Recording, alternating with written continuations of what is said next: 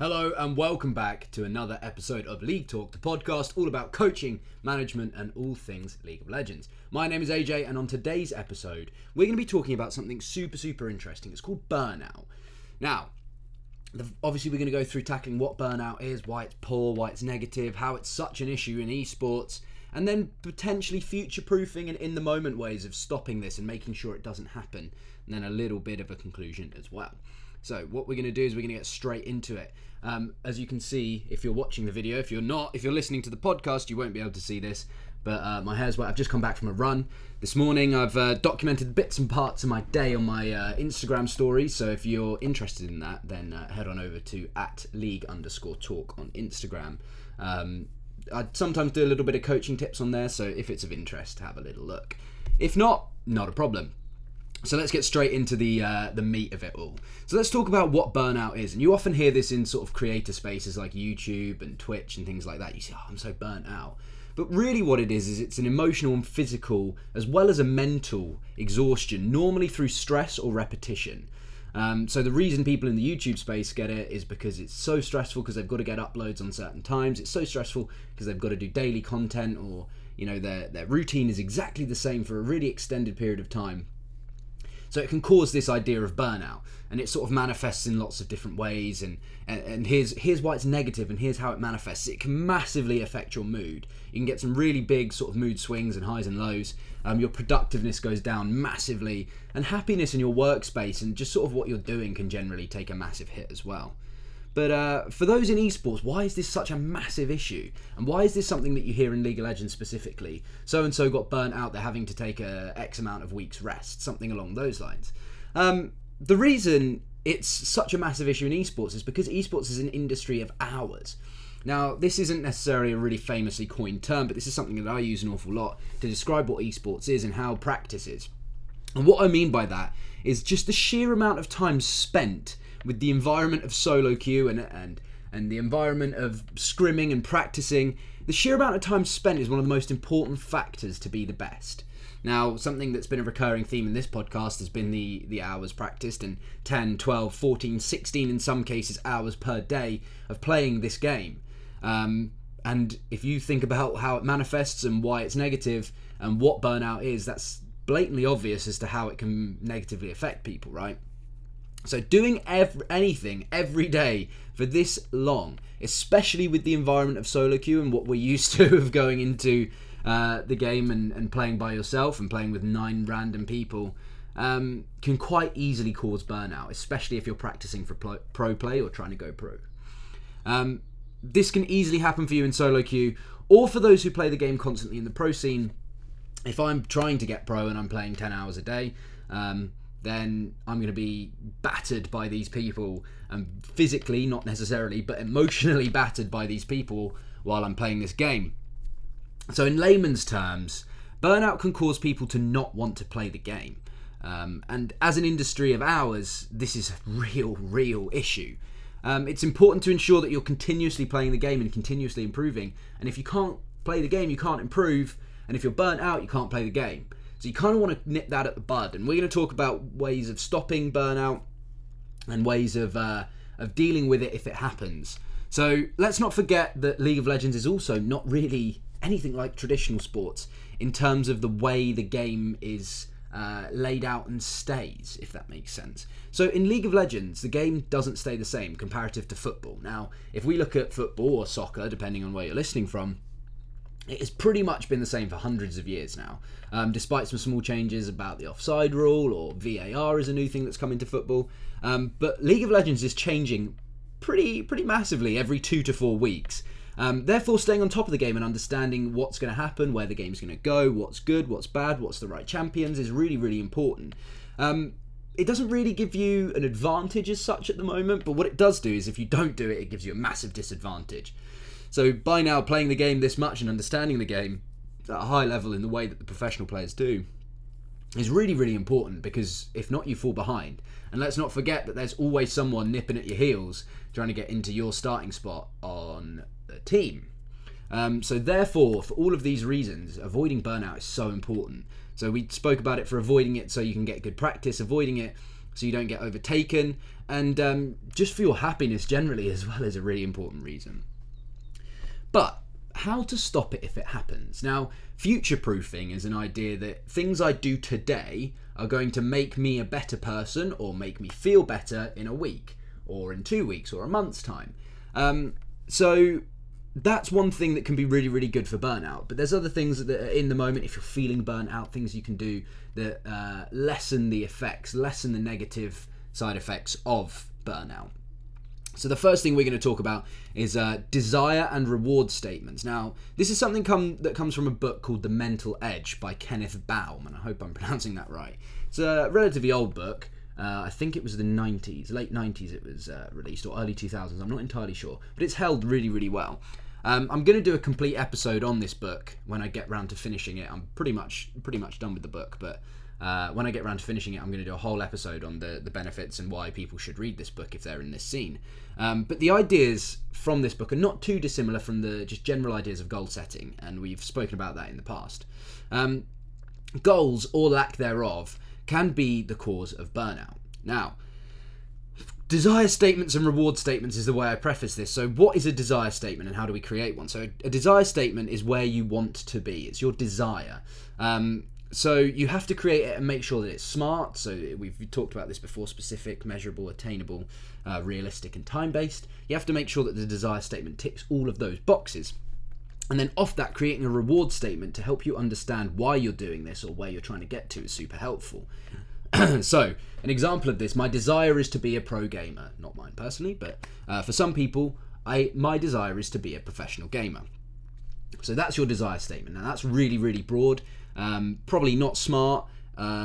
You could say my desire is to be a pro gamer within the next 12 months, or my desire is to be masters within 6 months, something along those lines. As long as you're hovered around plat, diamond, I don't think that's not attainable, so that's probably a smart goal there.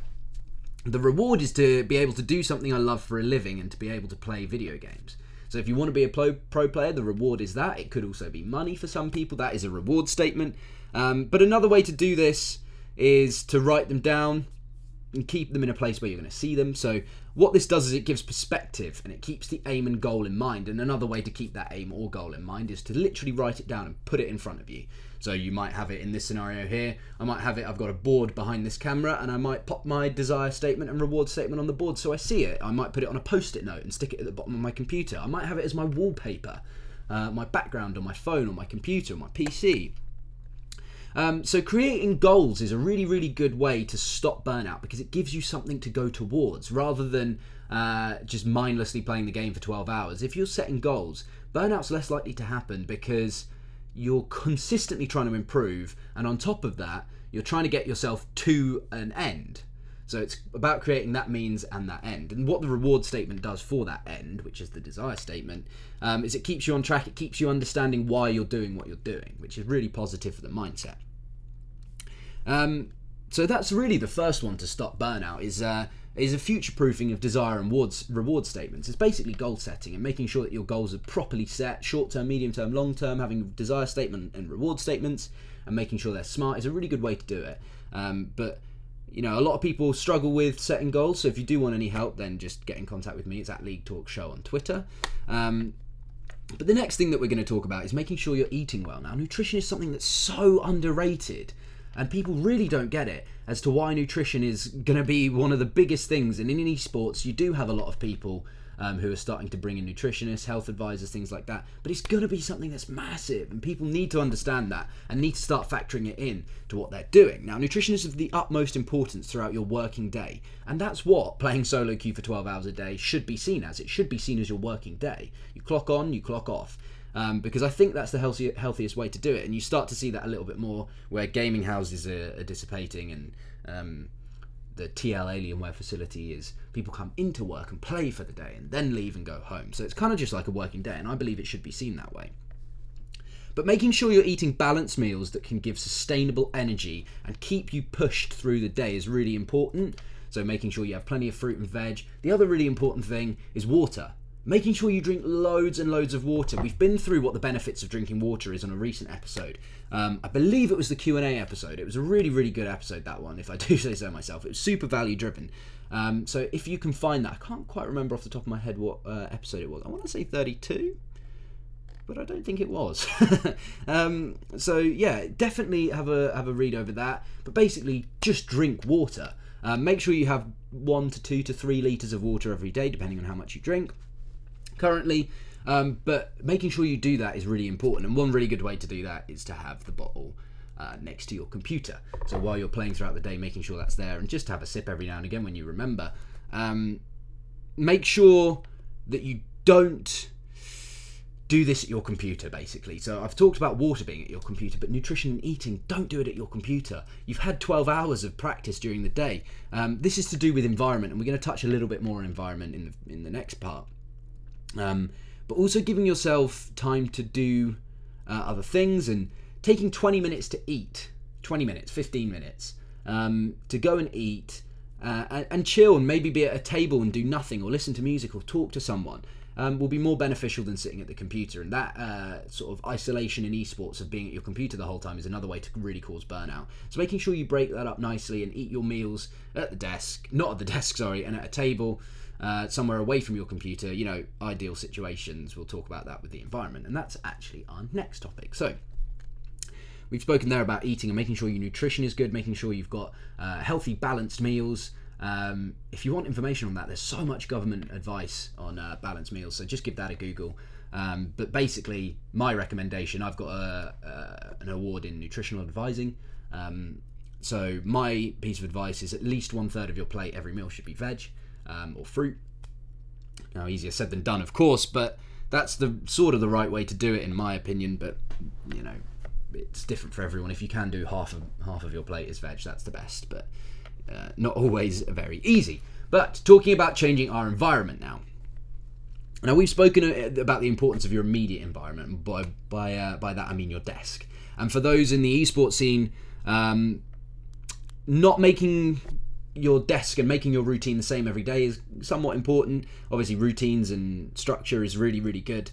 But making sure that you're not 12 hours at your desk non-stop is really key. So changing your environment is super, super important. In esports, as we've spoken about earlier, as an industry in hours, and where you're playing the game for multiple hours every day, it can be taxing. So making sure that you aren't in the same space all the time is important, as that as well can cause burnout. Changing your environment is a way to restrict burnout.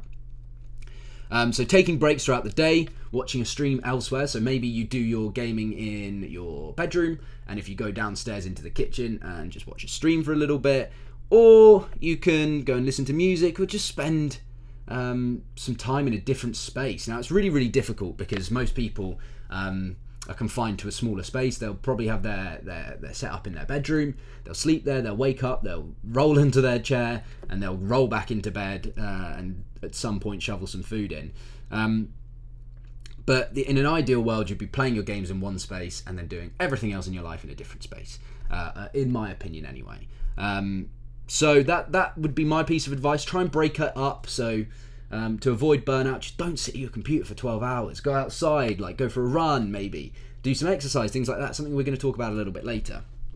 So changing your environment can be really, really important. And that is both future-proofing and really good for the immediate effect. So if I'm burnt out, not staying at my computer is a really good way to diminish the effects of burnout. And not being at your computer 24/7 is a good way to future-proof against that.